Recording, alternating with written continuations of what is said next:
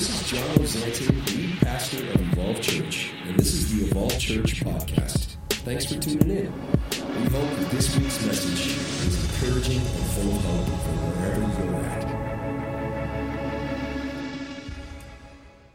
All right, so we are on part 4 of a series called Labels. And if you've missed weeks 1, 2, and 3, that is okay. You won't feel left out, I promise.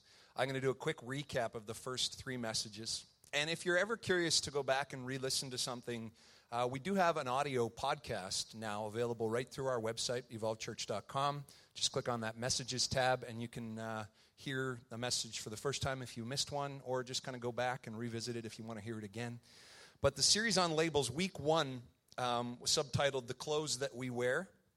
We talked about how something's true about our physical body, or something's true about our mind, our soul, our emotions. Just because something's true about our body or our mind doesn't mean that that has to label our life. We don't have to find our identity in those things.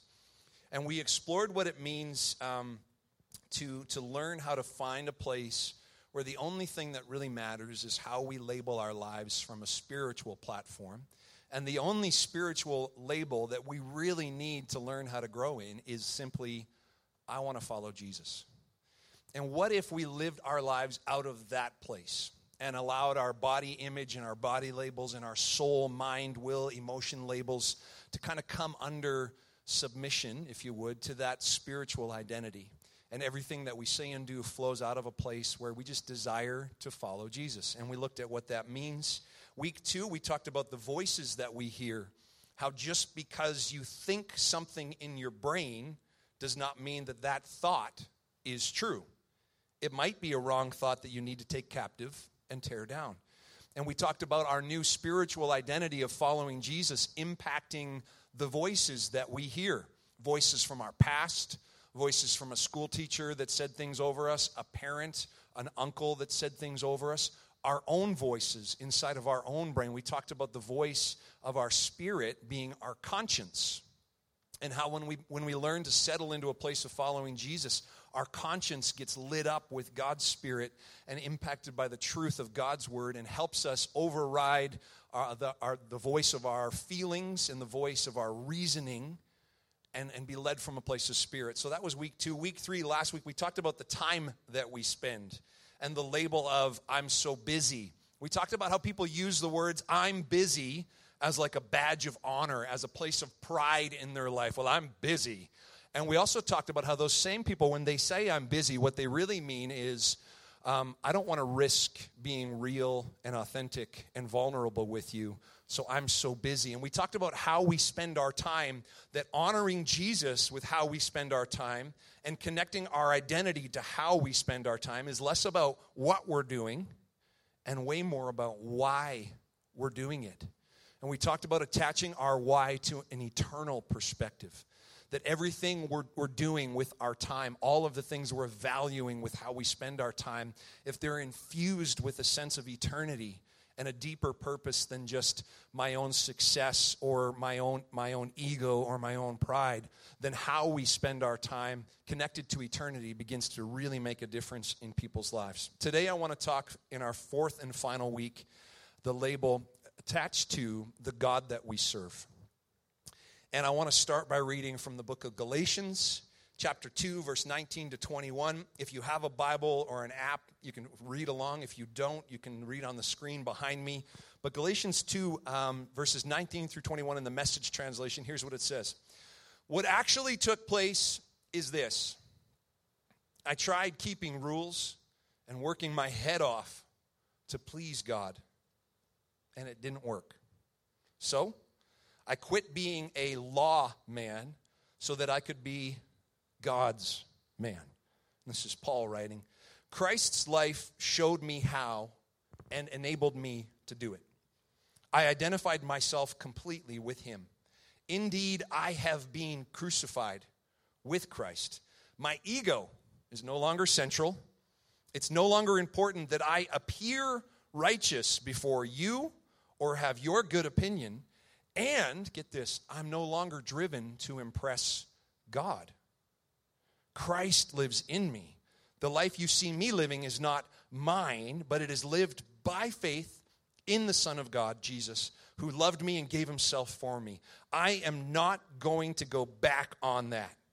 It's not clear to you that, is it not clear to you that to go back to that old rule-keeping, peer-pleasing religion would be an abandonment of everything personal and free in my relationship with God? I refuse to do that, to repudiate God's grace. If a living relationship with God could come by rule-keeping, then Christ died unnecessarily. Let's pray. God, thank you for your word. And we invite you today to speak into our hearts. And I ask by your Spirit that the words that I've prepared and your words speaking through these texts, God, would just transform all of us today. We're all in process of learning more and more what it means to follow Jesus. Bit by bit, we're being transformed into his image.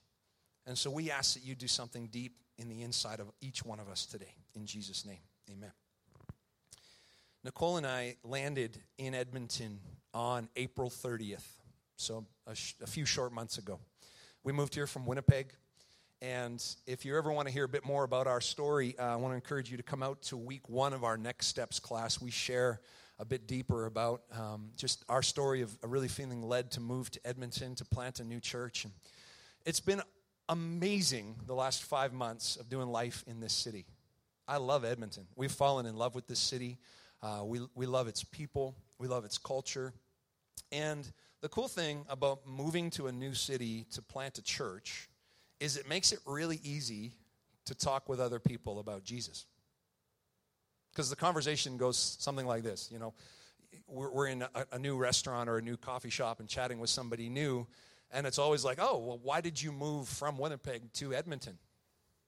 And I for a while, it's not that I was embarrassed. I just didn't want to play all my cards. So I would be like, oh, we moved here to start a new venture, right? But then, well, what kind of work do you do, right? So it was always pretty quickly, we'd be like, well, actually, we moved here to start a brand new church.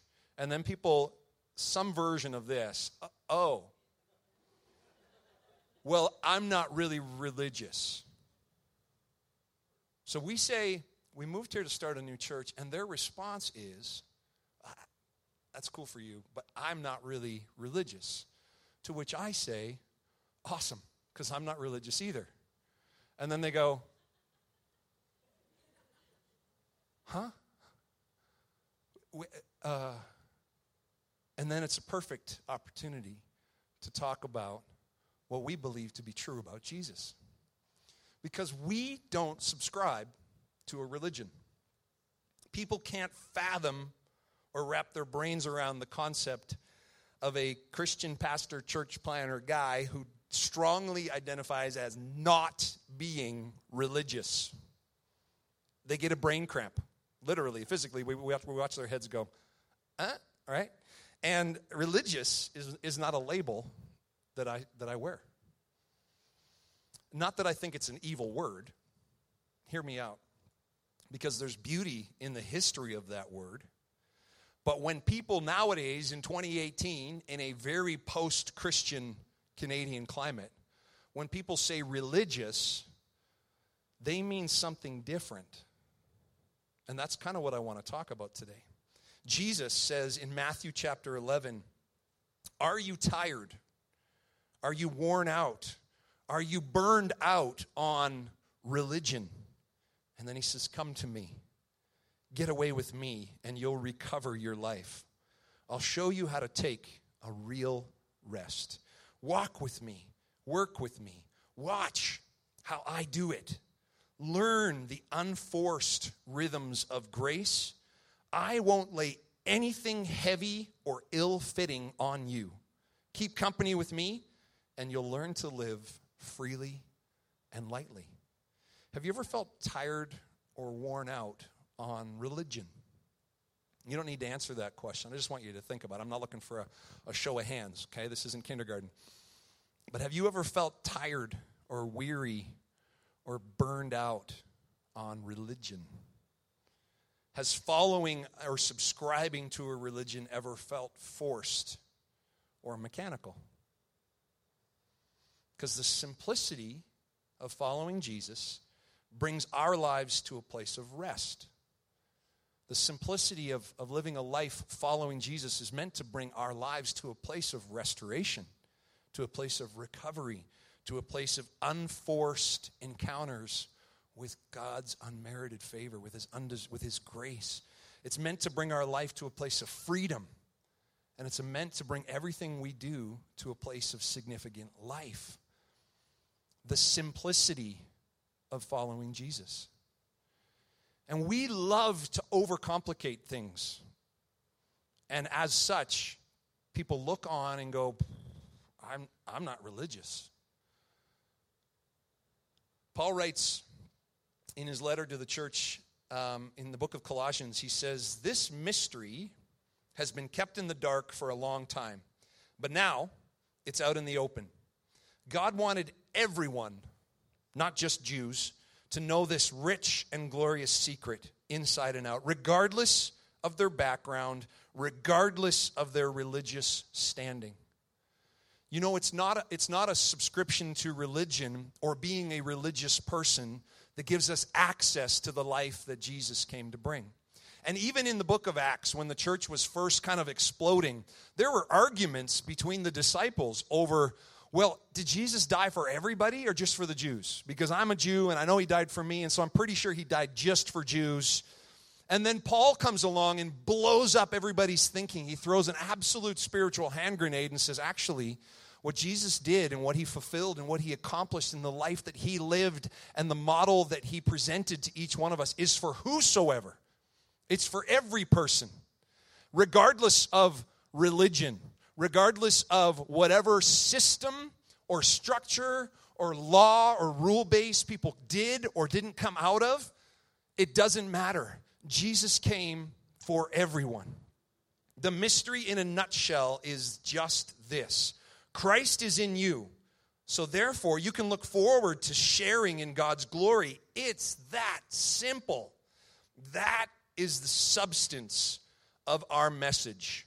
We preach Christ, warning people not to add to that message. We teach in a spirit of profound common sense so that we can bring each person to maturity. To be mature is to be basic.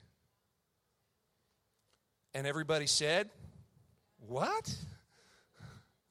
I thought to be mature is to be theological, to be religious, to be deeply spiritual. To be mature is to talk about the common sense of the simplicity of Jesus and how it just works in our lives when we let it, when we choose it. To be mature is to be basic. Man, when I first read this, I was like, yes, because I am such a basic guy. I'm not talking like basic, like pumpkin spice latte basic. I'm talking like basic, like I'm not super complicated. And I'm also not really intellectual. And if you're looking for a church where the team that's preaching is like super smart, I'll help you find a new church. Because the simplicity of following Jesus means that as we mature, as we allow time and God's Spirit on the inside of us and God's Word in our lives to mature us, it brings us to a place of basic, of simplicity.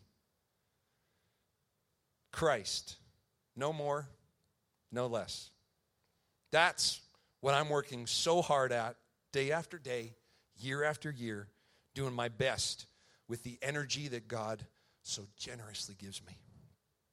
There's a vast and significant difference between following a religion and following Jesus. Religion keeps us focused on how other people are living in comparison to us. Following Jesus keeps us focused on how I'm living in comparison to Him. Religion keeps us focused on how we're not good enough. Following Jesus keeps me focused on how Jesus is good enough. Religion keeps us fixated on right versus wrong Following Jesus keeps me focused on loving well and honoring other people, despite my perception of right or wrong. Religion keeps us defeated and broken and unworthy. And following Jesus keeps me animated with his life, keeps me free, it keeps me qualified. Religion keeps our energy on how we appear to other people. Following Jesus keeps my energy on how my heart stays vulnerable and soft and teachable and transparent to the Father. There's a big difference between subscribing to a religion and following Jesus. Galatians 5, verses 4, 5, and 6 says, I suspect you would never intend this, but this is what happens. When you attempt to live your life by your own religious plans and projects, you're cut off from Christ. Wait, what? When you attempt to live your life based on your own religious plans and your own religious projects, you actually get cut off from the grace of Jesus. Meanwhile, we expectantly wait for a satisfying relationship with the Spirit. And this actually defined my life for a long time. I expected a satisfying relationship with God based on what I perceived to be how I was living in a religious way. And I thought, man, if I do these things, surely I'll garner God's favor. Surely he's going to love me more than that other guy because I do these things better than he does. And I expected a satisfying relationship with God based on my conduct and how I lived my life and the religion that I subscribed to. But in Christ, get this, neither our most conscientious religion nor disregard of religion amounts to anything. In Christ, neither our most conscientious religious efforts or a blatant disregard for religion whatsoever, neither of those extremes brings us any closer to a relationship with the Father. What matters is something far more interior, faith expressed in love. For in Christ, neither our most conscientious religion nor disregard of religion amounts to anything. What matters is something far more interior, faith expressed in love. What it boils down to is our ability to be honest with ourselves.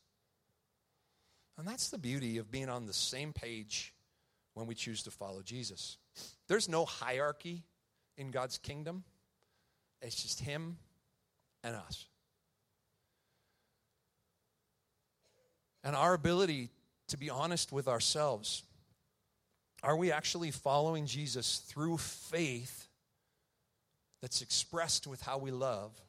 Or are we subscribing to some kind of religious system? Are we getting caught up in that? The Bible's full of amazing teaching. Love the Lord your God with all your heart, soul, mind, and strength, and love your neighbor as yourself. Do what? Love God. Love your neighbor. Jesus says, a new commandment I give you, love others the way that I've loved you. Okay? They'll know you're my followers by how you demonstrate love. When I was a kid growing up, we used to sing this song around the campfire. They will know we are Christians by our love, by our love. Yes, they'll know we are Christians by our love. And then we go off and judge people.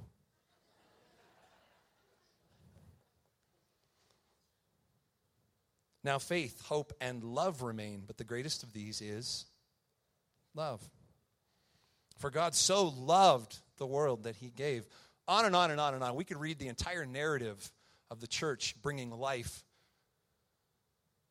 And all through Scripture, we see command centered around what Jesus taught us. And what Jesus essentially said is, I recognize that a lot of you come out of some tradition of following rules to try and win God's favor.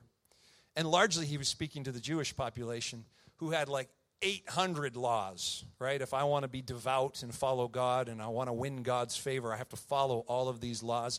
And essentially Jesus said, you know what? All of those commands, flush them. Because I'm going to encapsulate the heartbeat of every single one of them with one simple command. Just love people the way that I've loved you. Walk in love. Show honor. You know, look at the world we live in, and it's crazy. Does anybody here have a Twitter account? Some of you. Does anybody use Twitter? Has anybody here heard of Twitter? I look at the exchange between kings and presidents and leaders and politicians and theologians, and it makes me sick. I got to vent for just a quick second because I don't see a world engaged in presenting truth wrapped in love. And it makes me sad. Nicole and I had coffee with a new friend this week, and we were talking about a book called Irresistible, written by Andy Stanley, and I haven't read it yet. But I listened to a podcast this past week by a great Canadian leader named Carey Nieuwhof. He has a leadership podcast, and he interviewed Andy Stanley. And in that interview, this statement, there's something irresistible about the simplicity of Jesus, God's Son, being crucified by the Romans, rising from the dead to conquer sin, as evidenced and eyewitnessed and documented by reliable humans. There's something beautiful about the simplicity of that being our catalyst for the Christian faith. What if it was just about that? People aren't abandoning their faith in Jesus because of that truth. People don't walk away from church because Jesus died, rose again, presented himself physically to people who eyewitnessed his resurrection, and then wrote about it and transformed their world. People don't leave the faith because of that. They leave their faith in Jesus because somebody at church offended them. They leave the Christian experience because they're not sure if the world was actually created in 6 days. Was it a literal 6 days? Was it figurative? I don't know. I'm out. People don't leave their faith because of the truth of who Jesus is and what he stood for. They leave because they just want to have sex with their girlfriend. That's why they leave. They leave for the craziest reasons. They abandon the most beautiful and simple truth that's transformational, not just for me and you, but for everybody, because of the craziest things. Because of the lie that they have to be religious to follow Jesus. You know, one of the stories of moving here, we were in a shoe store buying shoes, because that's what you do in a shoe store. And I actually love shopping. As you get to know me, one of the weird things about me is that I love shopping. If Nicole's ever like, hey, do you want to go on a date? We'll go shopping. I'm like, woohoo, let's do it. And I love to shop. And so we were in a shoe store, and I was actually looking at shoes, and a gentleman approached me, and he didn't work there. He walks right up to me, and he goes, hey, man, don't you hate shopping for shoes? And I'm thinking, boy, do you have the wrong guy. And I'm actually, no, I love shopping for shoes. He's like, really? I'm like, yeah, I love shopping of all kinds. But shoe shopping's my favorite because I always find shoes that I love and want to buy. And Nicole thinks I have too many shoes, whereas I think I'm just getting started. That's another discussion. So this guy says to me, he goes, hey, what do you do for a living? And I said, actually, I'm a pastor. I just moved here to start a brand new church. And he took a step back and he went, there's no way you're a pastor. Now, why did he judge me? It was based on some kind of perception or religious thinking of what a pastor should sound and look like, okay? And I said, actually, no, man, I am a pastor. And he says, tell me about your church. So I explained to him why we moved here and a little bit about the heartbeat of Evolve and just creating a community for people to feel safe and grow in their faith as they learn to follow Jesus and feel like they can belong to something. And this guy's like, man, I've never really heard about a church like that before. He goes, I'm not really a Christian. I believe that God is a higher version of myself that I'm trying to attain. I said, really? He goes, yeah. You know, so when I think about God, it's actually like a higher version of me. And that's kind of what I'm shooting for. I said, that's interesting. Let me ask you, how do you know when you get there? And he went, what? I'm like, well, if there's a higher version of yourself and your goal is to get there, how do you know when you've gotten there? What does it look like? How do you know when you're good? And he went, no one's ever asked me that before. I went, well, because I actually kind of believe the same thing as a Christian. He said, you do? I said, yeah. And I was speaking his language. I said, you know what, I believe that there's a higher version of life that I'm trying to strive for. But for me, that higher version has a name, and it was historically documented. And when I want to learn how to honor women in a culture that maybe doesn't always honor women, and I want to learn how to be a better daddy and value my kids, and when I want to learn how to overcome hardship, I look to the person of Jesus. And everything I'm working towards, I measure it to how Jesus lived and how Jesus loved and how Jesus served. And he went, man, no one's ever described Christianity to me that way before. I went, it's so simple. And he goes, yeah. And so we exchanged numbers, and we've texted back and forth, and one day he's going to turn up here. I just know it. But my desire and my ability to live my life in such a way that I'm hopefully a credit to the message of Jesus, that's a scripture verse that we love. Meanwhile, live your life in such a way that you're a credit to the message of Christ Jesus. My desire to do that, it actually flows out of my theology. And everybody has a theology. And the definition of theology is simply this: what you believe to be true about God's nature and God's character. That's your theology. Everybody has a theology. Whatever you believe to be true about God's nature and God's character is your theology. And everything that flows out of your life comes from that core belief system. Here's what I believe. My theology says that God is permanently, essentially, and characteristically good. He's good. God is good, period. I believe that. God created human beings for the purpose of relationship. That's what I believe to be true about God's nature and his character. God desires a relationship with every human being, every single person. I believe that to be true. God is God, and there are some things that only God can do. At the same time, God regularly and characteristically does amazing things through faith-filled human beings who dare to trust and love him in return. A perfect God demonstrating his perfection through imperfection. That's my theology. I believe that to be true, and it's crazy, and it doesn't always make sense, but I've seen it. I believe that the only thing that God asks us to do is to receive his love and believe that Jesus qualified us. I believe that God wants the best for me, but I should never presume that my idea of best is the same as God's idea of best. I believe that God will never violate his own word. And the words written down on paper by inspired and spirit-influenced humans that we call our Bible can be banked on and trusted. I believe those things to be true about God's nature and about God's character. And there's a lot more I could get into. Notice, my theology is focused on how God chooses to love and communicate to and relate to and interact with his creation. So much of what I believe to be true about God is really leaning in towards how God chooses to interact with and relate to and communicate with his creation. That gives me fire and fuel for how I decide to love, for how I decide to communicate with, for how I decide to relate to and interact with God's creation. Religion doesn't do that. This post-Christian society that we live in rolls the word religion across their tongues like a disappointing disease. I'm not religious. Ooh, right? It's often followed up with that vomit instinct because they're like, I am not religious. And when they say I'm not religious, what they really mean is this: I could never measure up to the systems and the structures and the habits and the rules required of me to please God. I can never do that.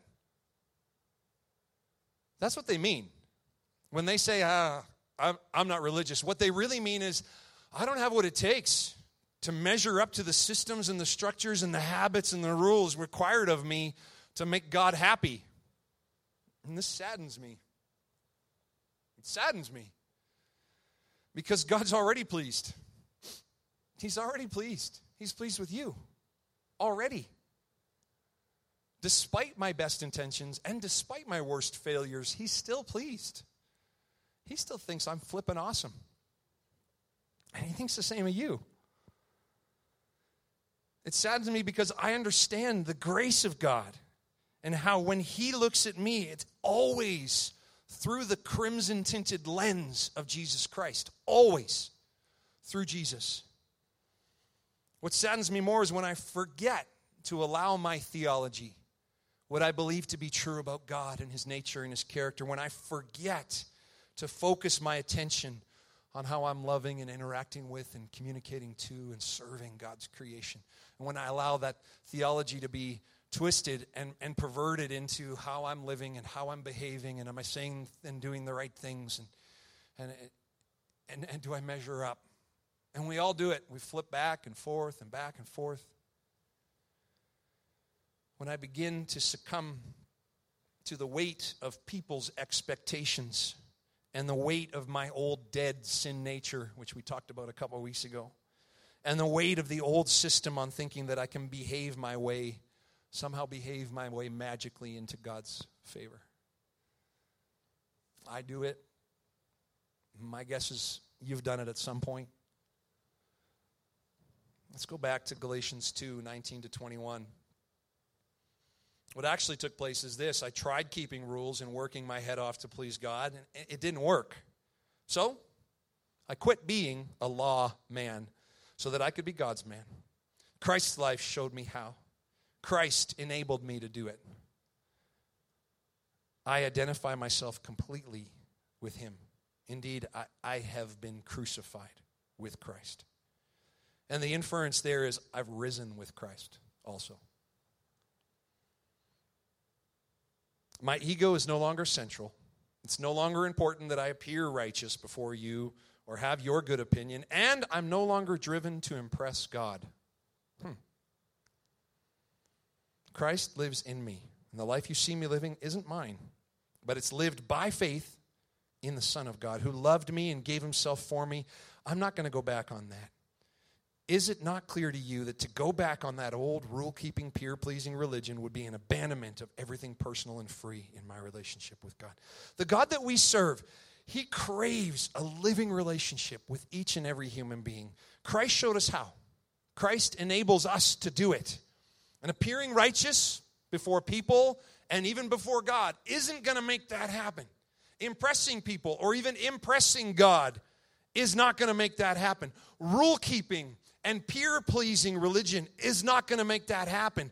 But my life, every day, lived out by faith that Jesus shows me how and enables me to do, that's what facilitates a living relationship between us and God. Galatians 2:19-21 in the Passion Translation, it says this, but because the Messiah lives in me, I've now died to the law's dominion over me so that I can live for God. And as I read that, I was like, man, I want to die to the law's dominion over me just so that I can be free with how I live for God. My old identity has been co-crucified with Messiah and no longer lives. For the nails of his cross crucified me with him. And now the essence, this is what I love, the essence of this new life is no longer mine, for Jesus, the Anointed One, lives his life out through me. We live in union as one. My new life is empowered by the faith of the Son of God who loves me so much that he gave himself for me, and Jesus dispenses his life into me. All this to say, refuse to allow the label of religion to weigh you down, to mire your feet in the weight and the corruption of trying to fulfill something to please God. Allow, I'm not good enough, that shackle to keep you contained in your existence. Refuse to allow that. Refuse to allow that. Where we constantly question our worth and we constantly question if God's pleased with us and we constantly second guess our eternal value. Religion makes all that happen. Reject it. Reject it. Reject that label. Rather, embrace the rest. Embrace the restoration and the recovery and the unforced rhythms of grace and the freedom and the life that Jesus provides. Trust that to give you fire and fuel. Trust it. trust that grace that Jesus brings to give you fire and give you fuel for how you love and serve and communicate with and interact with and relate to God's creation around you. For in Christ, neither our most conscientious religion nor our disregard of religion amounts to anything. What matters is something far more interior, our faith expressed in love. In Jesus' name, amen. Let's pray. Father, thank you for how your word speaks to us still today. And my sincere hope, God, as we've talked over this last few weeks about the labels that we carry, is to bring each one of our lives to a point of freedom and life in following Jesus. It's for freedom that you set us free. It's for a new identity and a new nature and a new life that you lived and loved and served and died and rose again. And if there's anything about our past experience of church or our past understanding of old covenants and old agreements and anything within us that would pull us back to a religion-infused experience of trying to win your favor and earn points with you somehow, that we would learn today to die to that and lean into the truth that following you, lived out, expressed through our faith, is simply about how we choose to love and honor every day. God, that basic, simple truth isn't profoundly intellectual or really, really deep, but it just might wreck us.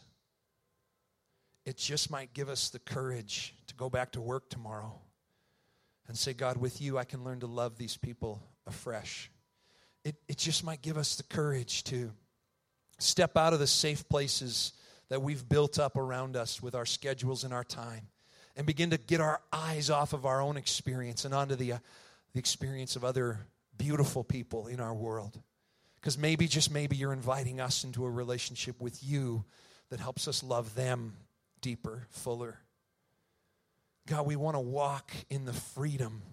We want to walk in the restoration and the rest and the recovery of just following you. We want that today and every day. And so that's what we ask for in faith. In Jesus' name. As we close out today's service, I want to invite you to not just let today's message and talk just be something that you appreciated at some point in your life, but to become something that maybe sparks a new conversation, a new friendship, a new relationship. And I certainly hope that it sparks a new relationship between you and God. If you've abandoned that or walked away, and maybe you're one of the statistics that left your Christian experience based on something attached to religion. Somebody said something or something hurt you along the way. But could you come back to that simple basic truth that Jesus lived, that he was fully man and fully God, and that he died on the cross, crucified by the Romans, and that he rose from the dead, and that hundreds of people bore witness to his miraculous resurrection. And they began to share their story about Jesus and how he transformed their lives. And that transformed the world that we live in. And could you realign your life to that simple truth that Jesus is your Savior, that he's your King, that he's your Messiah, that he's your Lord, and that he's your mediator between you and God?